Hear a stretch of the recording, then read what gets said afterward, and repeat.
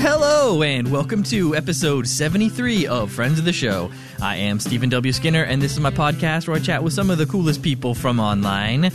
This week's friend is British comedian and poker player Ken Cheng at Ken Cheng Comedy on Twitter. Now, you know I love a good chat about life in the UK. We talk about going to Cambridge for maths, how poker and comedy are similar, and we talk about how his very funny BBC radio special and comedy style are. We even get into his pioneering playwright great-grandfather. Now, this was a brilliant conversation. I love chatting with my British pals. Please check out all of Ken's stuff linked in the show notes. Now, try to ignore my British accent and enjoy Friends of the Show, episode 73, with Ken Cheng. That's good. That's good to know that I don't have a vastly different voice. It would have been off-putting if you showed up with like some super posh London accent or a completely different accent. You're like, oh, was that? He's German. That's a Ken Cheng character. Oh, I thought that was a whole character thing. Dedicated character. So I guess, yeah, the new podcast is a very chill intro. So welcome to the podcast, Ken. Talking to Ken Cheng. Oh, hey, thanks for having me. All right. Well, yeah, let's do a little bio. You're a British Chinese comedian and correct Twitch streamer now. Should we put that? Yeah, sure, why not? I just only started on Twitch like a couple months ago, but yeah, we'll talk about it. You're the top search result for Ken Cheng. I mean, that is amazing SEO. Even other people with less popular common names have trouble with that SEO, and you come right up to the top.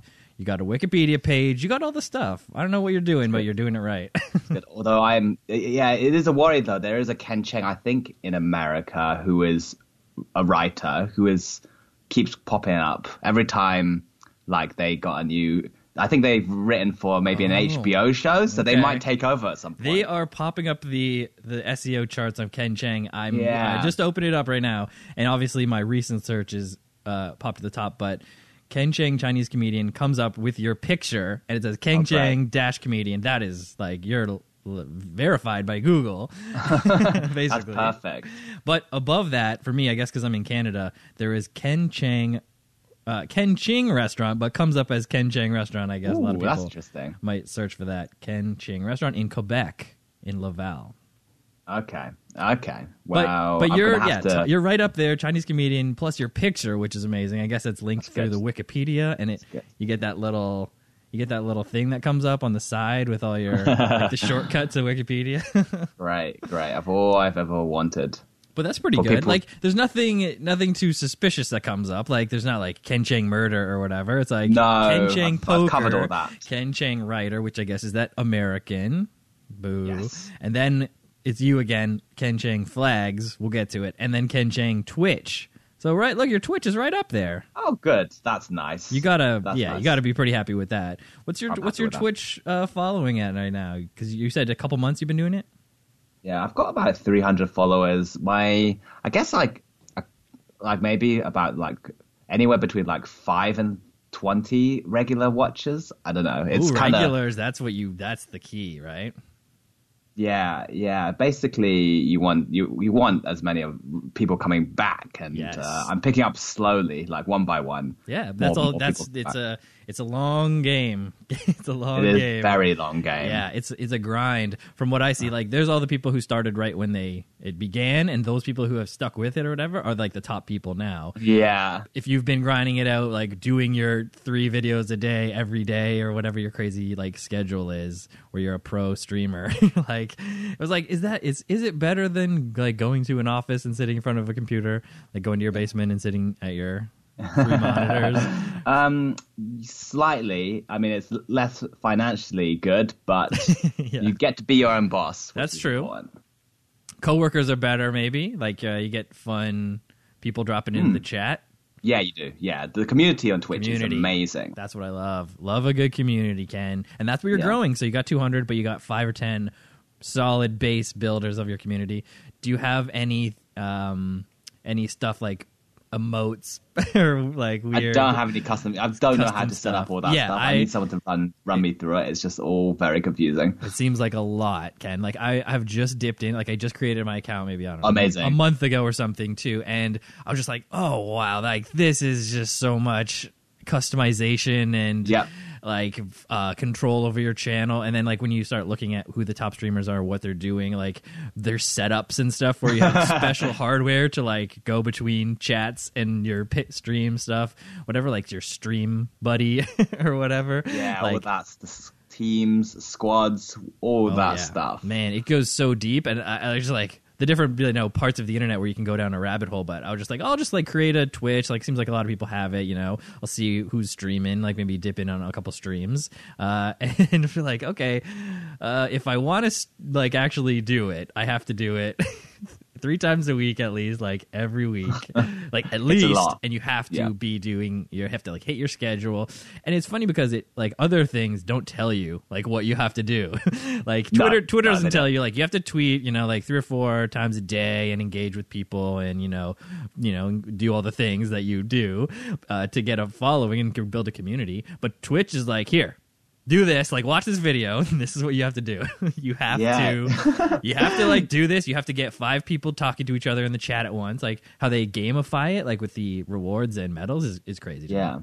Even just getting the equipment is a barrier in itself. Getting the lighting, getting the right webcam, setting all up I guess you're like, it's sort of like halfway between other social media, but also you're sort of producing your own TV show or your own sort of radio show with a screen. All of it, and it's so live, and it's always live. Like other things, like sort of like TikTok, whatever, Vine, the other video services, YouTube. It's all sort of geared towards pre-recorded stuff, pre-edited stuff with music going. This is like 100% live, or like nearly, or like live to tape, where you're watching a replay of a live thing, where it's like always live. Like that is a whole other thing, like you're saying, like a radio thing, but also people are watching you, so you don't have that benefit of radio where you can like look at your friend like, what the heck.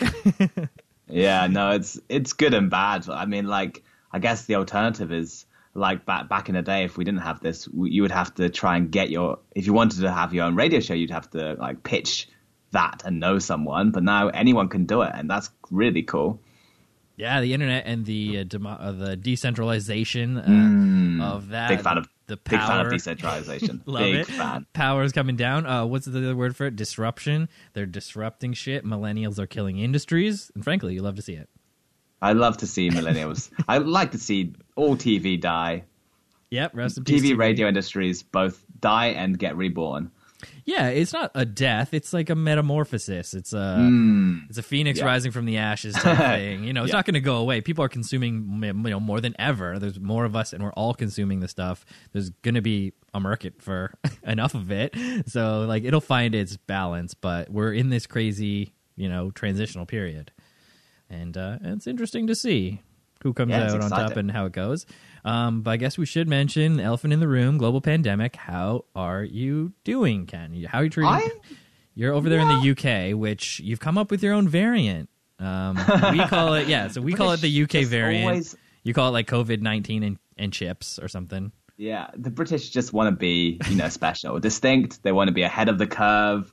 They want that special kind of, they want to be unique. Well, they did get it. They got in the news. Yeah, exactly. They want the attention. They want the British Empire back. And if they're not going to be the British Empire of colonizing other countries, they'll be the British Empire of creating their own variant. Yeah, well, this will help take out some of these colonies. Yeah, that's the plan. I think they're just like, let's get back India. Yeah. Let's get India back. let's get them back. Let's knock them down a peg.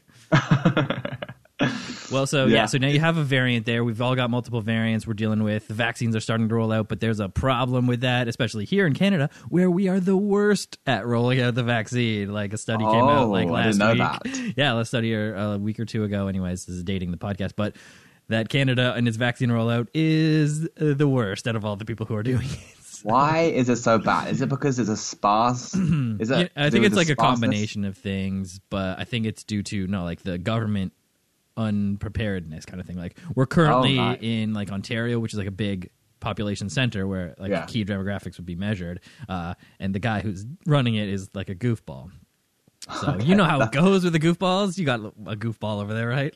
We've got a lot of goofballs. I'm just surprised that anywhere is more incompetent than the British government. That's Yeah. very surprising to me. Well, you might have heard of Rob Ford, Toronto's mayor, made global headlines. He's a crack-smoking mayor. Oh, yeah. And he I passed remember the away. crack guy. Yeah, so that guy, Rob Ford. So now we got his brother, who just slipped in there, riding the coattails. He just like, somehow he's like, I'm here too. And now they're like, oh, he's fine too. Just vote him in. And all of a sudden he got to be premier of the province. And so that's a big problem. It's a big problem for like a lot of things like, environment and education and a lot of like things that people, normally care about. Premier of the province sounds like a very old-timey thing. Exactly, yeah. So we're over here living in the colonial system still. And, yeah. Oh, well. Lords. Exactly, yeah. We still have Feudalism. people who wear those wigs and stuff, I think, though. I don't know, like, you started that, but... Yeah, exactly. And other people are just still doing it. And we're just It's like, our yeah, there's nothing else. She's on our money. She's on our money. What do we do? You can't stop her. And she's so far away, you can't actually She's so rebel. far away. We have someone who represents her over here. And yeah, that person got in trouble recently, which is funny because they were like traveling during the pandemic or something. We're all in it, Ken. We're all in it. Everyone loves to travel. We had an MP, member of parliament, get on a train after they discovered they had COVID, and they went on a train all the way from London to Scotland. Oh, a 5-hour train way. journey. That's a long way. Yeah. And it's literally an hour after the test, they just got on a train, and it was like, you know what? I'm just going to get on the train and go home. Oh, wow. Just like regardless. Yeah. Just like, I know that I'm concerned enough to get a test, but... No, they even got the positive result, and they just got on the train. Oh, that's bad. That's a bad MP. I mean, so we're all dealing with that kind of stuff, so we're still dealing with it. But I know you're masking up. I know you're supporting local businesses. You're staying distant. You're standing on the little stickers in the store, shaking your head at people who are wearing the mask improperly. Yep, that's all me. That's all me, baby. Well, I'm just like, hopefully, like, we're all dealing with this kind of stuff. The listeners are too. But hopefully we see some sort of light at the end of the tunnel. But it's like step forward, step back kind of situation. Yeah, like we had the whole lifting of lockdown, then we had a second lockdown, and then we lifted that, and now we're in our third lockdown. So it's kind of like one step forward, 2 steps back, one step forward, about 1,000 steps back. And now we don't know where we are. We should have just taken a step back at the start to avoid all that, but instead, we've ended up way behind the starting line. Yeah, where people are lapping us. New Zealand is lapping us. We're still walking backwards. And so other places who are like, all right, listen, it's going to take a medieval style lockdown to deal with this. So let's just do it. Let's medieval style lockdown with the technology we have. And now those places are like, judging, we're having festivals, suck it, rest of the world. Yeah, pool parties. Yeah, pool parties. And all sorts of stuff. Man, all kinds of stuff. So, shout out to those countries who managed it well. But yeah, it's really crappy to be in one of the places that's not. Yeah, it's okay for me though. I've been all right throughout it. I mean, I guess I've just found ways to adapt. I'm probably luckier than some. I guess I got a girlfriend at the start of lockdown, which was nice. Yeah. That was a big thing to enter a relationship at the start of lockdown. Oh, perfect. That's like the way to do it, really. Yeah. As opposed to those ones that were sort of like iffy heading in. Yeah. Could go either way. Oh, I've heard a lot of stories about those ones where it's like, what's the best thing that happened to you in lockdown? Or like, I broke up with my boyfriend halfway through or whatever. Like, okay. Yeah. And it's usually they were living together and it just went bad. Oh, it'd just be so brutal in like the tense conditions and you're stuck there and you can't do anything. Yeah. Oof. Ken, well, I'm glad to hear it. Glad to hear that still going strong. Valentine's Day coming up. You got something planned? She won't hear this. This won't come out for a while. We're actually separated right now, as in not romantically. We're separated geographically in that she's way up north in Cumbria with her parents because of the whole London. That London went like to shit for Christmas, so she just got out and. Smart. We're not together physically, but we're doing a lot of Zooms and stuff. Yeah, and how is that going? Is that okay? Yeah, all right. It's all right. It's as good as Zoom can be. Once you've spent a lot of time together in person, Zoom doesn't quite have the same, You know, No. you miss just being in the same room with all the Yeah, baby, the spark. the spark, the free flowing conversation, Spark the ability to doesn't do more stuff. You know, it's Yeah. kind of. But we're getting by. We're getting by. That's really tough. But I guess that's what everyone sort of is dealing with Yes. who's in that sort of situation. And I got to say, it does stink. I guess I was away from my current wife for like a 6-month period. Whoa. Or so. During 6 like months. during sort of like the beginning, like during year 2 of our relationship, it was like during university times, and it was really tough. But we are still going, so we made it through. But yeah, I can see, and that was like before Zoom was invented, I guess. That's It would have been yeah. really tough, but we still had email, just a little bit of an earlier version of the internet that we were dealing with. Yeah. But yeah. enough of this pandemic talk. Let's talk about Ken Cheng. Where are you from? Who are you guys? Where'd you come from? Tell us your story. I just listened to your 2 parts of your Chinese comedian radio bits, and so I know half the tale, but we should tell the listeners in case they don't know. Let's bring them back. This is like the WTF portion. WTF portion. Where shall we start? Where should we start? So, which part of thing are you from? Of Britain. The UK. Britain, UK, England. Yeah. I was born in a place called Cambridge. You might know it because of the university and the legacy of that. Oldest in the English-speaking world. That's right. And you know how important it is to be the oldest something. Everyone seems to pride themselves on that. Older is better, right? That's just... Yeah. Good. You It's know, just locked in. Yeah, exactly. It's stood up for that long. It must be good. I mean, I guess so. Yeah, good bricks. Good bricks. So yeah, grew up in Cambridge, and so is this a Cambridge accent? Is that what you would say that you have? I don't know what my what's it accent called? is. It kind of goes all over the place, to be honest. I think it is quite neutral. Sometimes I sound more American though because I've just watched so much American content, you know, and so I think sometimes it's the reverse Madonna. What happened to you? Yeah, exactly. Sometimes I just have some people think I have a Chinese accent. I don't think I do. I don't know how I would have ended up with one because I was born in the UK. Mm-hmm. So I think people just assume it is a Chinese accent. I think it's just a bit of a weird accent.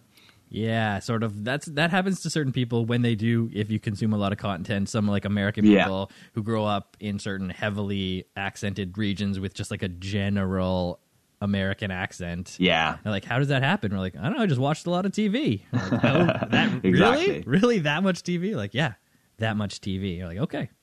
That's cool. Exactly. That's what I've got. That's what happened to me. Too much friends. Too much friends is, yeah. As a teenager, you know. That's a good frame of reference. You can make a lot of good connections that way, pop culture wise. Yeah, a lot of people have watched Friends, it turns out. Turns out it's a little pretty popular back then. Pretty popular show. I'm not ashamed to admit that I've purchased the entire series on DVD multiple times, not for myself. Wow. But for my aforementioned wife, who was a fan. And, you know, you got to have it. You got to have the whole series to just That's good. Watch before bed or whatever. Yeah.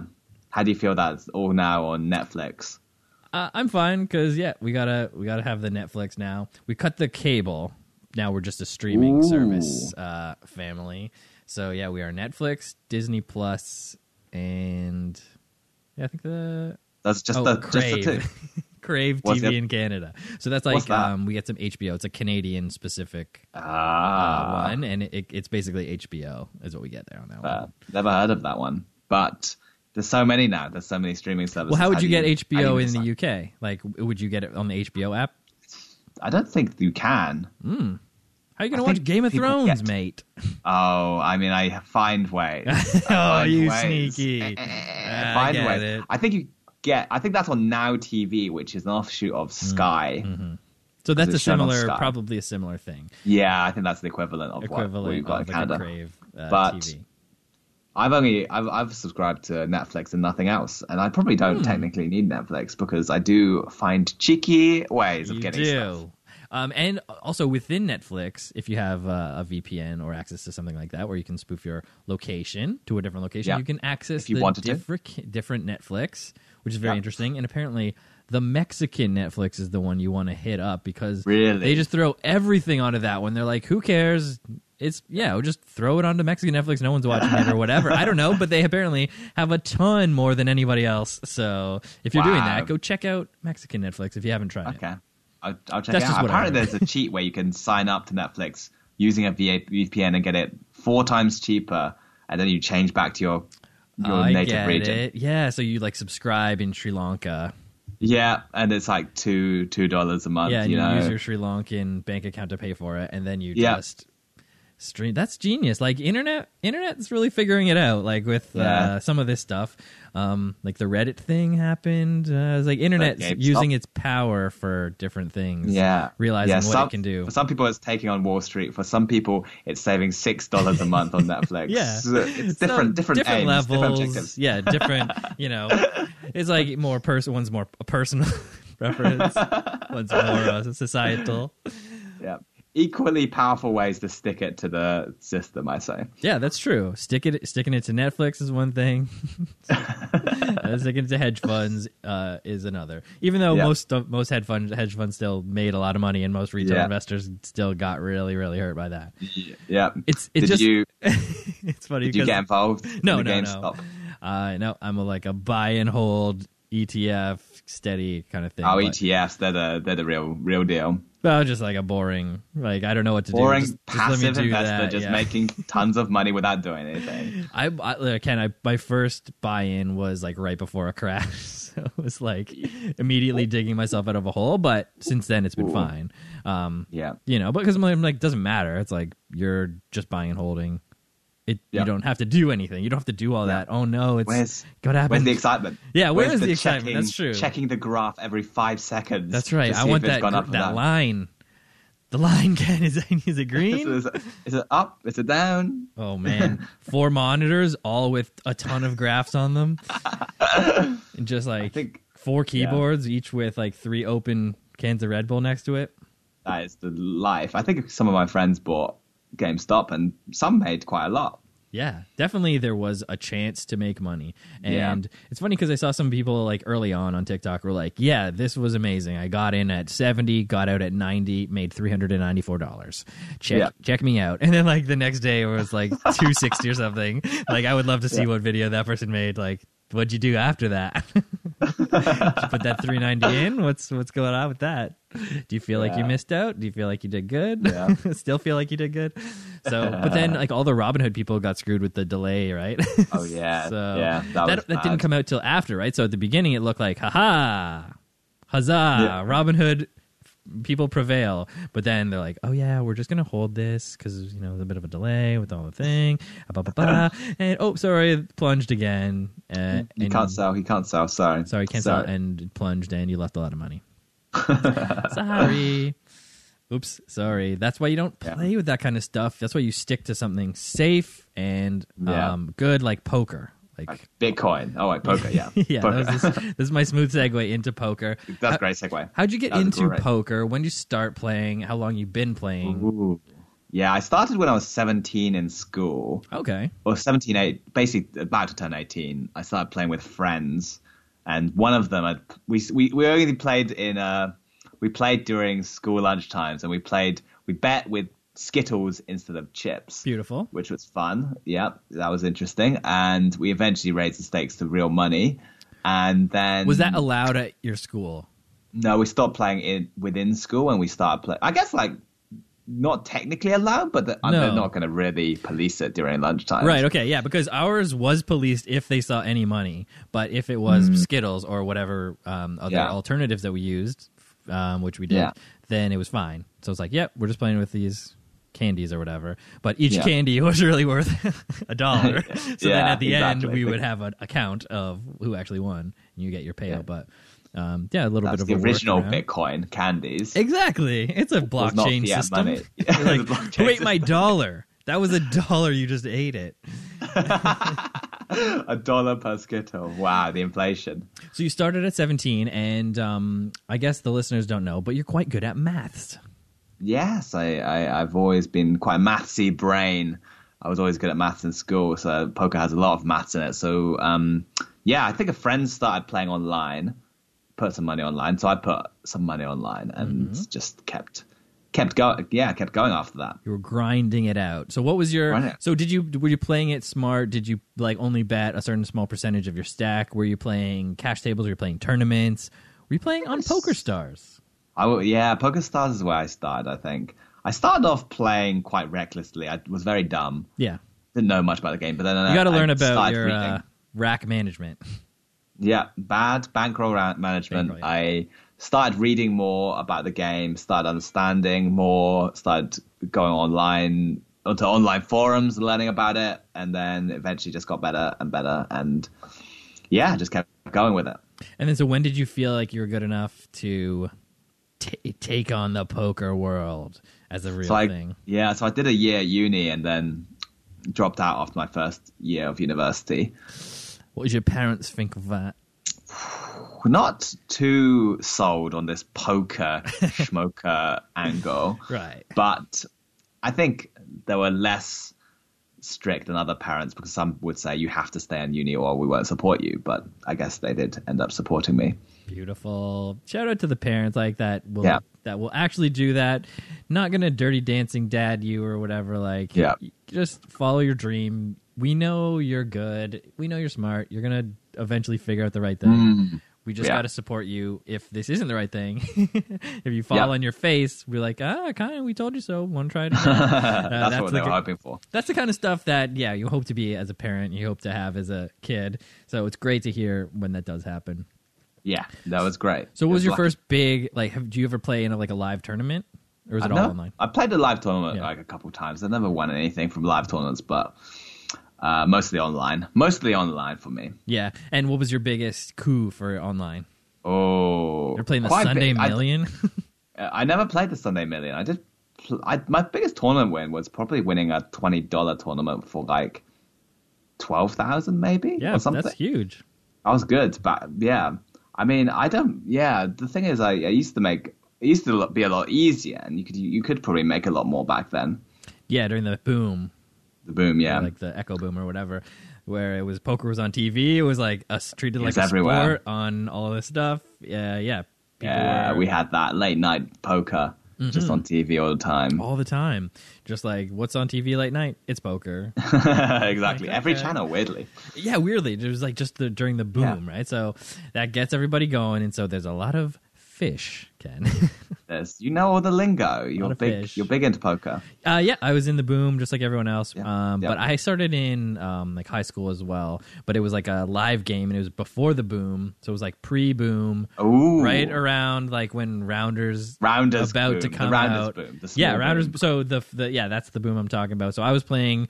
So I was just getting into it right when Rounders came out. So it hit me huge. Pay that man his money. Pay that man his money. Just great stuff. Check me. Know that like line for line or whatever. Watched it a ton. Yeah, I watched that. Rewatched it at the start of lockdown, I think. Oh, really? So it's a recent sort of rewatch. How does it hold up? I haven't seen it in a few years. It's good. It's good. Yeah, it's a very solid movie. Yeah, Edward Norton, just such Edward Norton's character. Shit. But yeah, real piece of shit. Worm. I've been working on my. It was like Mac first thing he says when he gets out, like, been working on my shit. Like, oh no, gonna screw up Matt Damon's life. Get you in loads of trouble. Yeah, so that's what we're talking about. Good poker times. You end up playing poker, and then how does comedy play into it? Comedy came as a complete surprise for me. I just signed up to a random gig. I was never expected to do comedy as a kid. But when I was 21, I just signed up to a gig just on a whim, and it went well, so I just kept doing it. Yeah, it was another thing where I was like, oh, that was fun. I'll keep doing it and see where it goes. I never had a plan for it. Even for several years after that gig, I probably still never planned to make it my job, but then eventually more things happened, and I started getting more paid work and more opportunities on radio and TV, like the radio series you mentioned. Eventually it became my primary thing for a while. And now what's your primary thing? Twitch? I think sort of. unknown because Okay, I was gonna move away from comedy when lockdown started because there was just no comedy, but then they kind of threw me a few jobs to kind of keep me back in. The comedy gods just decided we're just gonna he's quitting comedy, no way, we're gonna throw him just a big job, a big TV gig that will keep him interested. So I essentially don't know for the next year, but probably comedy is paying like reasonably well for me to keep going for a bit more, or has paid well with like a few specific gigs. But you never know with comedy because you are reliant on like big gigs, big TV show filmings and stuff like that. Yeah, and we were in a boom, like a comedy boom, right when the thing hit. So who knows how that's going to affect the boom, right? So it seems like the boom has continued its strength online. Like a lot of people have like pivoted to video, and it's sort of picked up where it left off. There's like a lot of demand, like I was saying, for that content, for laughs and funny stuff. And then I'm sure when normal life resumes to whatever it's going to be, the demand for live performance is going to go through the roof, at least in the short term, from the people who are starved from it. And then it'll sort of even out from there. But like we'll have to wait and see. Like we're in an unprecedented situation, Ken. Yeah, who knows when comedy will come back? There's no graph. There's no graph. There's no graph. We have nothing to base it on. We have purely like we could look back to the 1918 pandemic, but I don't think we can learn much about comedy audiences back then. No, they didn't. Barely any of their content was online. Yeah, exactly. It's not useful. I don't know what's going to happen with live comedy. It's over here really, because I think people do love it, but they love it, especially over there. They need it. They need it, and it's a different kind of thing where it's like in day-to-day life, people are more inclined to want to like be funny or be like cutting, extremely cutting to be funny or whatever, like that snarky edge or whatever. And people, I think, especially over there in the UK, really crave that. Like when I was living there, it took me a while to adapt, where I was like just sort of like maybe like thin-skinned at the beginning and be like, did he really have to just insult me to that degree? Like literally we just met like 2 days ago and we worked together, but like I get that everyone here is mean, but like he really got me. He got me there. Good one. Why are you being mean? Yeah, just what being is this? So mean. Why is everyone laughing at him? Yeah, just like so fun. Like the meaner the funnier. And then like once I figured that out, it was a lot better. It was eye-opener. But it's just like a different sort of vibe. But I can see that, I can imagine that the UK audiences who have come to love the stage from days of yore on, that they'll bounce back pretty steady. I hope so. There was some gigs in the second lockdown, kind of like there was a mid-period where you could have gigs and they were socially distanced. And actually I did one gig which was surprisingly very good and very well attended. It was like 40 people there who have come out in like probably some of the riskiest times to come out to just go to a gig, and they craved it. Yeah, that's when people really needed it. Whereas like I saw some of my comedian friends performing at those like outdoor shows here, and I was like, well, should people really be like out, gathering together? But also I get like I would go, if I didn't have like a baby or whatever. If I was like 20 something and didn't have anybody, it was just like me, maybe I would go and see a comedy show because I haven't been outside in months or whatever, and I'm kind of losing my mind. And looks like it's distance. Looks, they're wearing masks or whatever, However people rationalize their risky behavior. Like, look, everyone was wearing masks except for when they were drinking, except for when they were eating, and except for when they were laughing really loud sometimes. Yeah, there's the bare minimum being put in to make it feel kind of safe, but not really. Yeah, that's what I like. Just like the sticker that says it's safe.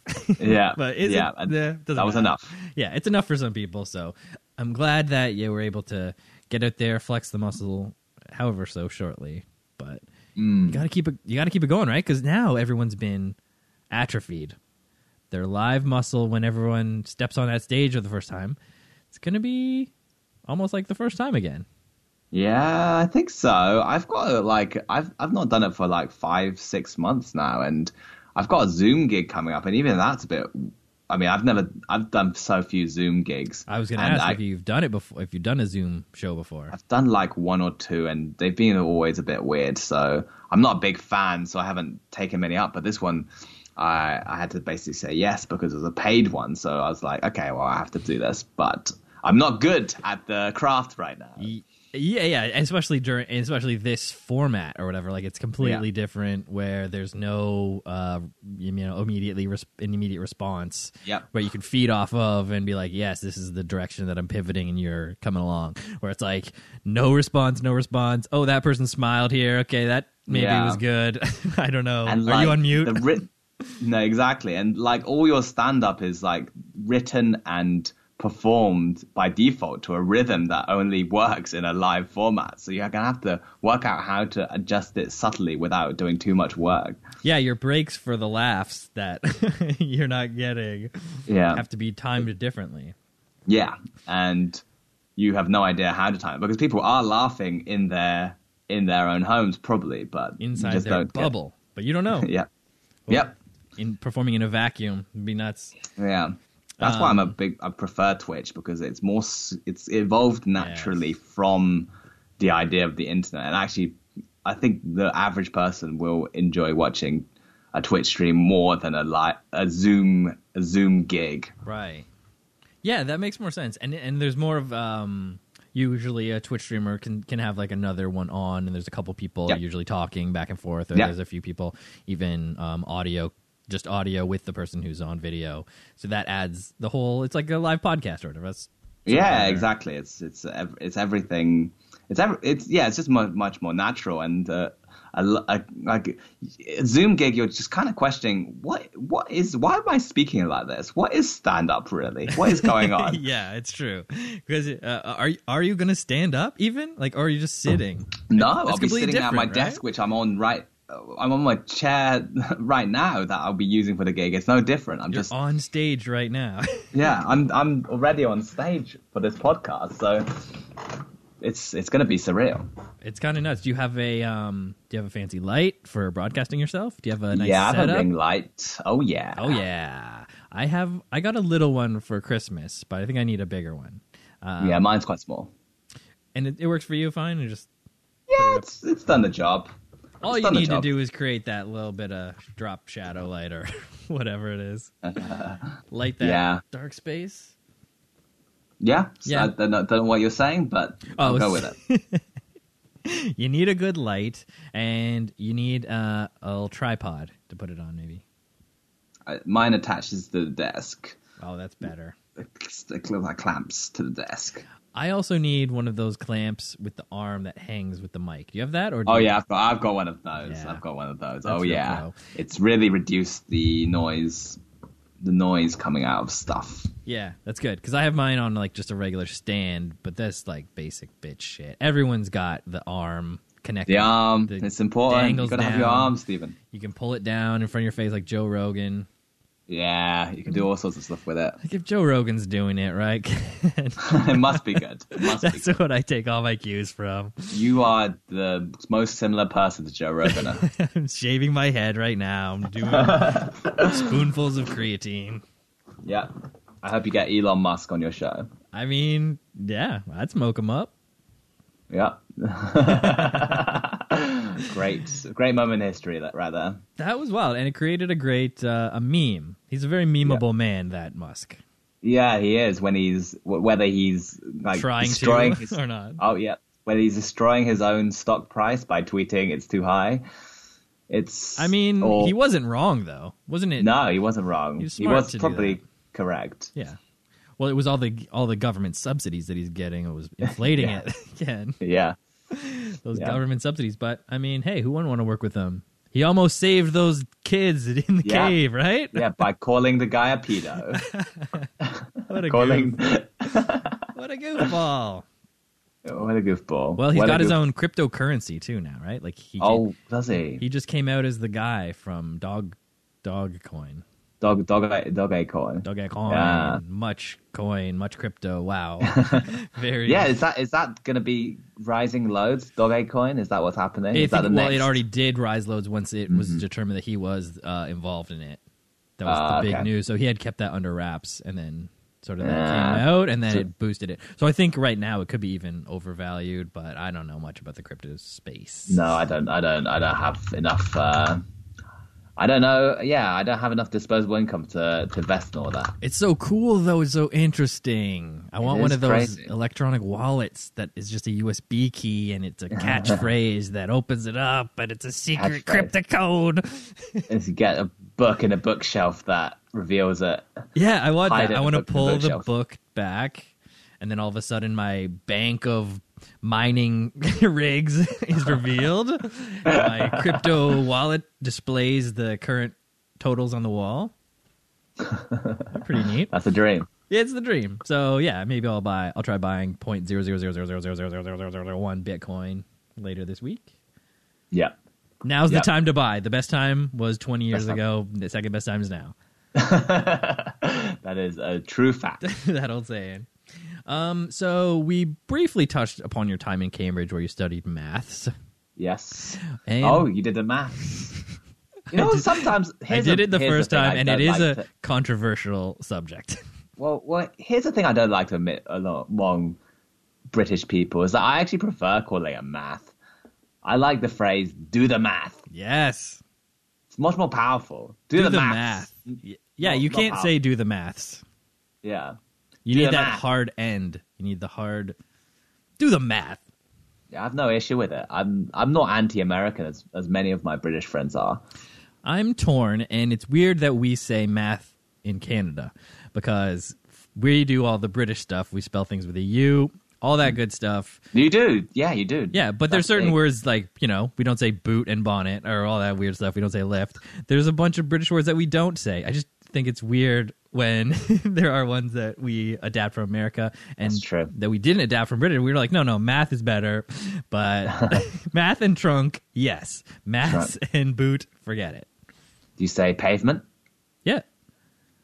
You say pavement? Okay. Yeah, we say pavement, I think. We use Yeah. like asphalt or like road. We never say sidewalk, but I actually prefer. Sidewalk. Yeah, no, we would say sidewalk. Oh, we call that the pavement. I was thinking pavement like, yeah, that is the material that is used. Oh, To okay, yeah. create We call the the structure. sidewalk the pavement. Okay, yeah, see, that's a different one. That's different. Yeah. We're breaking down barriers, and Interesting. that's an interesting one that I'd never thought of. Yeah, it doesn't come up that much. Doesn't come up. But I was trying to loop back to Cambridge because I have a bullet. You're in the Footlights, or you directed a Footlights tour. Yeah, I was kind of involved in comedy. Well, I started comedy in the Cambridge scene, so I did a lot of stuff with the Footlights. I wasn't technically a Footlight, but that stuff doesn't really Man, matter. it doesn't matter. I consider you an honorary Footlight. Thanks. I think even the idea of a Footlight matters less and less now than it did like back in the day when it was just the Footlights were the only 21-year-olds who entered the comedy industry and just got given a TV show off the bat. That was like Stephen Fry and Hugh Laurie. Nowadays, like hundreds of people claimed they were a part of Footlights, and everyone's like, who cares? Yeah. That's I mean, I guess that's the same thing as what is that? The Groundlings in the US. Yeah, It's the a very Groundlings. similar thing. Like Groundlings used to be like, yo, you're a Groundling, you made it to the main company. Hello, it's SNL. You're either going to SNL or Mad TV if you're not that good. What are you gonna do? Yep. But then then everyone's like, oh, of course, as long as you're a Groundling, you're in. Perfect. Yeah. But then obviously that stops once 1 million people are in the Groundlings. Is that a Canadian thing, the Groundlings? No, it's only American. Yeah, Okay. we have. I guess we Second have. City? Yeah, we have one. SCT. Yeah, I've been there. I've been to the Second City, Toronto. Yeah, it's a nice place. Shout out to my friend Natalie, who's directing the most recent review Ooh, before that's fun. lockdown. Yeah, she's great. Natalie Metcalf at Nana Metcalf on Twitter. Everybody, go check her out. Second Nice. City. I'll check it out. Check it out. after Even this. though it's technically a Chicago thing, a lot of Canadians, it's sort of like Yeah. Chicago, Toronto, all those Harold Ramis crew, Bill Murray guys, they all came out of there. Yes, they did. That They crew, did. Gilda Radner, Dan Aykroyd, you know all those guys. I may have come across them Sure. back in the day. Yeah, you know about them during your deep research into North American culture. Yeah, exactly. That's where I know them from. All that research. I studied them. Yeah, during your studying of comedy, when you got into it, you just dove right in. The Yeah. deep history. So what are your comedy influences? Who are your top guys? Ooh, top guys. I Or, really like James Acaster. All don't know if right, you've yeah, come local across it. chap. Yep. Now that he's pretty globally well known, that's really cool for him. I think I first saw his show in like 5-6 years ago now, maybe 7 years ago, but in the Edinburgh Fringe, which Yeah. is where all comedians kind of make their stuff. You got to cut your teeth. Cut their teeth. That's the phrase I was trying to go for when I said make your stuff. Make your stuff, cut your teeth. The same. Make your stuff. cut Good your teeth. equivalent. Yeah, it's actually a British phrase that you might not have heard of. Make your stuff. Oh yeah, Churchill said it. Yeah, we're gonna make our stuff. We will make our beaches. stuff. Yeah, they cut that out of the Gary Oldman version, but You just it's couldn't in nail there. that one night. Yeah, Gary Oldman couldn't get there. But that's so Acaster like 7 years ago. I think that was quite influential. But I think Acaster has had a massive influence on a lot of British comedians. That it's almost a cliche to say that you like. Yeah, It's a massive cliche to say that you like or was influenced by him in any way. correct. So that's sort of, I would say, like a Mike Birbiglia type influence for a lot of American comedians. I am massively influenced by Birbiglia. I'm sure as it's a well. global influence for Birbiglia now. I mean, now that he is actually blew up. But before, like, he was sort of more, like local and comedy. And as he grew each level, people are like, oh, yeah, it's more and more. And then all of a sudden, there's a lot of like Birbiglia. Birbiglia ripoffs. Yeah, wannabes, ripoffs, or whatever. But it's such it's you got to have this very specific voice and skill to pull that kind of thing off. So Yeah, totally. I think Birbiglia isn't that well known over here still. I think British people sort of don't really ingest that much comedy from outside of Britain, like stand up outside of Britain. Mm-hmm.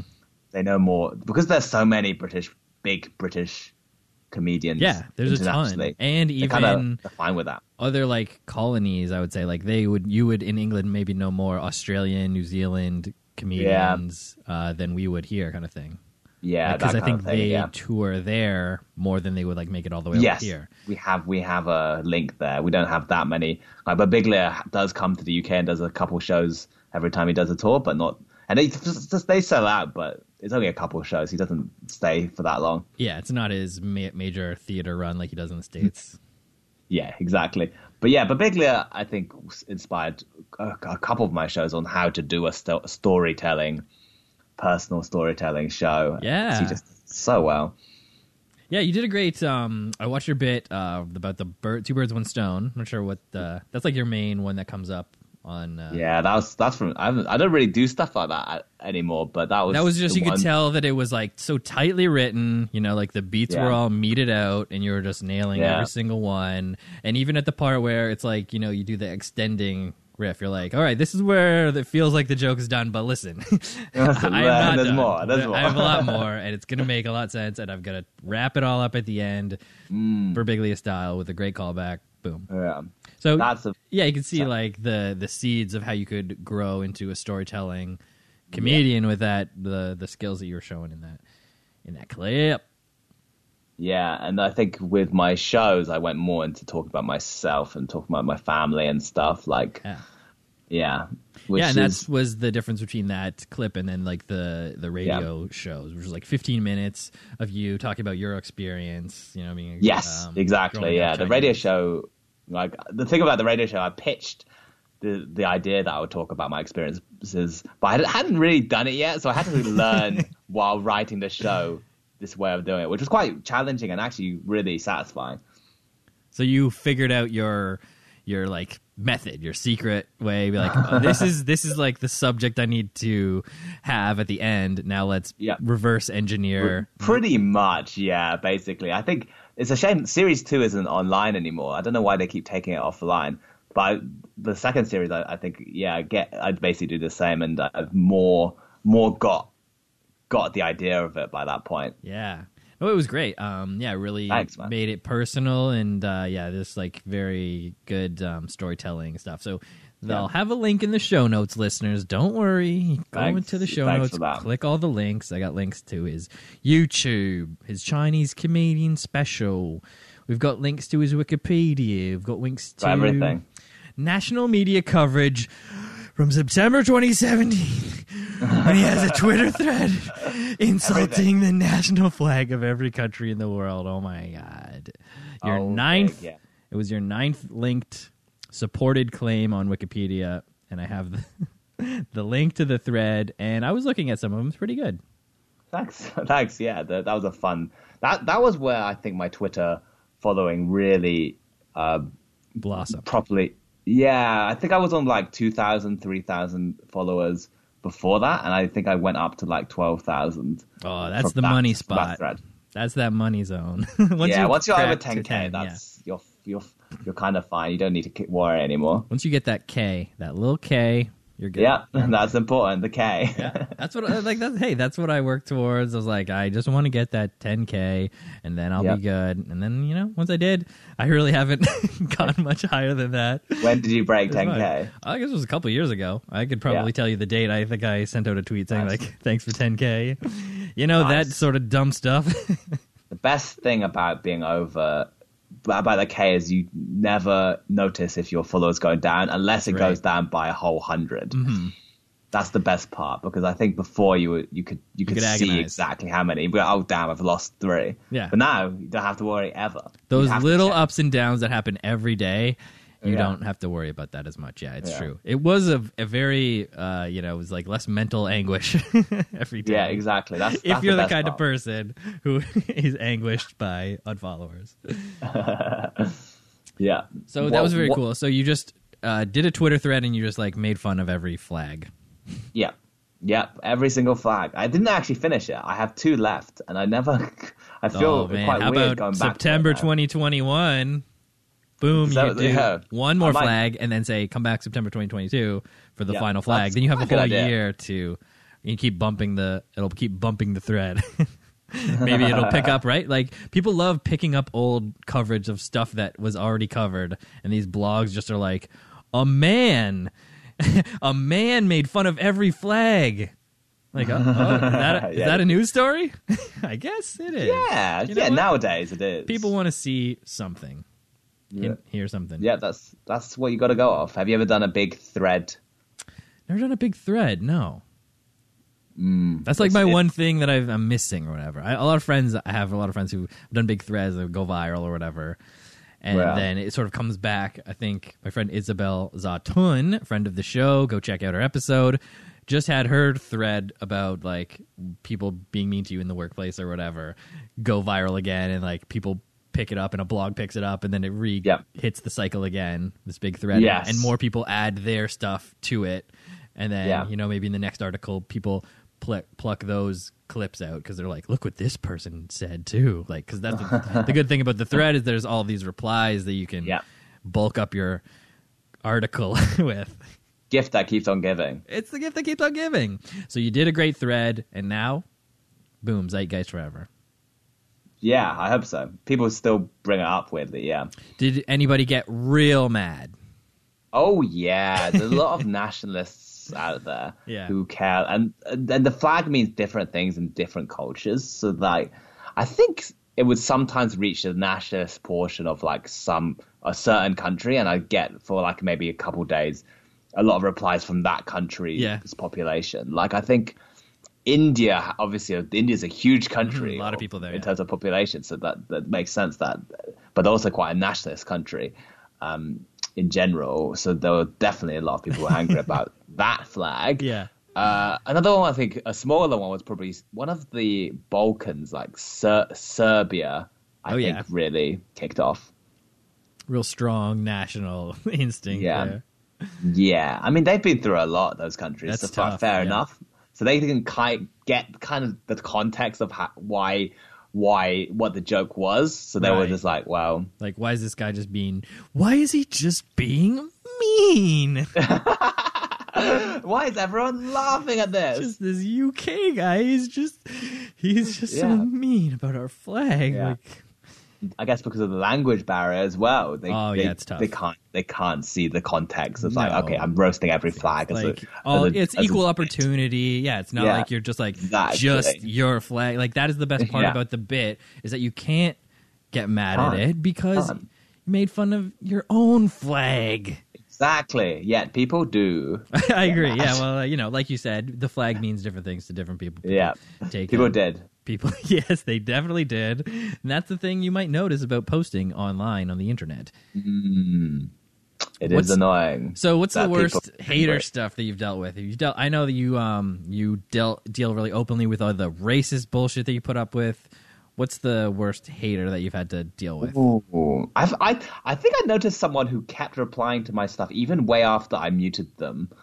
I noticed they were replying to every tweet for ages. I muted them, and then I noticed that because someone was like, "Who's this person?" Someone replied to their tweet, so I was like, "Oh, hold on, this person's been replying to everything I've been posting for months," and that's quite nice to be like, well, I didn't have to read any of that. Yeah. Yes, definitely nice. And it's nice to know that you're, inspiring people to connect, reach out to connect every day. Yeah. Yeah. I haven't had to deal I've had to deal with quite a lot every time a tweet goes viral. If I tweet about race, then it will just... Yes.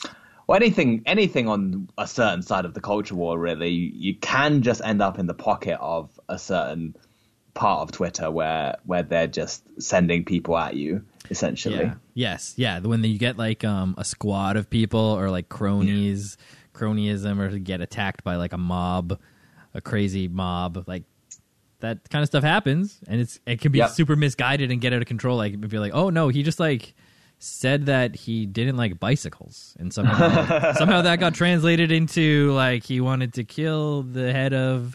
What? No, that's not. No, it's banana telephone or whatever. Broken telephone online. People just get crazy, or they don't even. You don't read the thing. You just read the headline, the sensational headline. Exactly. Have you had a lot of haters? I get some haters, but it's not probably anywhere as near as what everyone else has to deal with, women. I guess wordplay. Yeah, wordplay is not as... I try to stay pretty apolitical. I mean, I get in there a little bit. Yeah. But not too much. Because, it can get misconstrued, taken out of control if you really don't, if you're not convinced with what your argument is. You don't have proper backup and information at your disposal. Yeah. It's so hard. And ultimately, you are only tweeting 280 characters. It's so hard to... You can never win an online argument, no. Yeah. And that's the problem with it. All right, Ken. Oh, my goodness. It's already been almost an hour. Oh, we got so many bullets that I haven't... we didn't get to, but we will pick a couple of key ones, and we'll talk about them. You had... what's it? What one do I... Oh, you reached Diamond 2 in ranked League of Legends? Yes, I did. This is a huge bullet. Was that on my agent's website, maybe? No, it's on your Wikipedia. Oh, my Wikipedia. That's so random that they put that on my Wikipedia. It must have been one of your Twitch friends. How that gets through. It must have been one of your Twitch friends. Or maybe. No, I think it was on one of my bios. I used to put it on my bio, just for fun. I bet someone just copied an old bio. Yeah, exactly. That's what happened. And I used to play League of Legends quite a lot, and I was quite good at it for someone who wasn't dedicating all their time to it. That's good. I don't know. I've never played League of Legends. I just thought that was a really cool thing. And if any Twitch people were listening, that might be an impressive stat. Maybe. I'm trying to impress the listeners with all your stats, Ken. Yeah. I love... Get all my stats out there. All your stats. We need to get them out there. The links are in the show notes. I guess we should also mention your great-grandfather. Oh, yeah. I talk about that on my show sometimes. I copied it from your Wikipedia before I listened to it, but then I'm like, oh, he talked about it. That's great. Yeah. So what, should I explain it? Yeah, just please tell us about your great-grandfather, who was quite famous. My great-grandfather, he was, at the time, he was, I think, the first Chinese person to have a play on at the West End. And he wrote his own play in English. He learned English on his own in China, and then he just came over to London and wrote a play, and it was quite big. But the thing is, because it was probably the 1930s, 1920s, I think, it just didn't survive. Things from then didn't survive public consciousness. So no one's heard of him now, really. But at the time, it was huge, and that's quite interesting that he he was like kind of talked about a lot, being like, oh, this Chinese play by this Chinese man was a big exciting thing at that time. But I've never heard it come up in any like talk right. You haven't about. heard it, and anyone outside like your family or whatever talk, Yeah. like just bring it up or happen upon it in like a TV show or something where they're doing that play. Yeah, exactly. And it's quite it's a very impressive feat in terms of like, just coming over with no knowledge of UK. Yeah. Especially being self-taught. You said, like, that's truly like bootstraps, great story. Like, that's the American dream or whatever. Yeah. And I didn't know this until about like 3 or 4 years ago when I was just talking to my parents about it. And so I didn't know I had that connection, like creatively, that I'm now in the creative arts. My great grandfather was. That hadn't entered my mind when I was entering into creative arts. I never picked that up from any of my family, but it clearly is there underneath somewhere. And you get a dang shout out in his Wikipedia page. Do I? You're the last. I didn't know they had updated that much. Yeah, there's a book about him that a friend, I think, a member of like that kind of Chinese academic community in the UK wrote about the history of him and his wife, which is quite interesting, and just talks about too was mentioned. That Jenny. Yeah, she did something too. She translated or she did something. She was on his Wikipedia page. Yeah, his wife. Yes. So like they're both like pretty high achieving. People at the time. Really facing all like the discrimination and everything from back in the day. And he gets hired. Oh, so the part of that I wanted to mention from your bit is where you mentioned how they asked him to tone down the Chinese-ishness of the play. Yes, and which is the exact same thing a producer asked me to do. Oh my God, it comes full circle. Yeah. Like, someone asked them to do that. Someone asked me to. I think it was the opposite, actually. Up it? I think up the Chinese-ishness, because he just wanted to make an English play. Right. And they were like, no, put on all the Chinese stuff. And I think someone said that to me at the BBC to be like, can you like focus on the Chinese stuff more? Which is how I ended up talking about China a lot. It probably wasn't a big part of my identity in general. And now I talk about it all the time for the clicks, for the likes, for the show. Huge, Chinese comedian as a brand. I was going to say, you can link your Alibaba on the on the website. Yeah. You get your free Supreme knockoff merch sent right to your door. Alibaba, Weibo, all that stuff, 10-cent shares, anything China related. You knew where Jack Ma was the whole time. I've been performing privately for him. It's the only Zoom show that you don't mind doing. Yeah, that's what I've got coming up.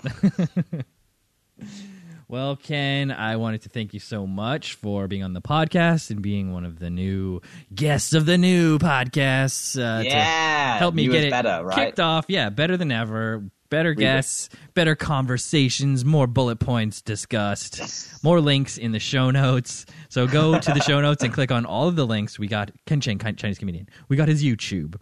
We got links to his tweets. That thread about the flags. Oh, man. Go in and look at some of the mean replies. Because now you can click and see the quote tweets, too. So go do that. Go check out the plays by his great-grandfather if they're ever staged in your town. I think that might be it. What do you think? Great. Did we cover it all? I think so. I think you covered my entire life in an hour. We covered your entire life and the lives of others, some others, in that hour. So I guess now I will play the podcast theme and we'll say our goodbyes. So, Ken, thanks again. And everyone go check him out at Ken Cheng Comedy on Twitter. And is it Ken Cheng Comedian? Ken Cheng Comedy. Comedy, yeah, I was right. So you were right. You got it. Follow him on Twitter. Well, that's it. I hope you enjoyed this week's episode with Ken. He was so great. I deeply recommend checking out his comedy. Link in the show notes. And if you see him at at the poker table, maybe just fold. Now, if you're a new listener, wow, thank you. Send me a note. Or you can go check out all the past episodes at www.stephenwskinner.com. or find it on Apple Podcasts, Spotify, or Podnick. Please remember, leave a rating and review, but only if it's 5 stars. Now go check out all the links in my bio, lots of extra show content. Follow at FOTS Pod on Twitter to find out about all the new episodes. And go ahead and follow me at Skinner Steven on Twitter. Now, thank you to Ruby Coast for the music. Thank you to Kyle I. Davidson for the theme. And thank you so much for listening. I am Stephen W. Skinner. Have a great one.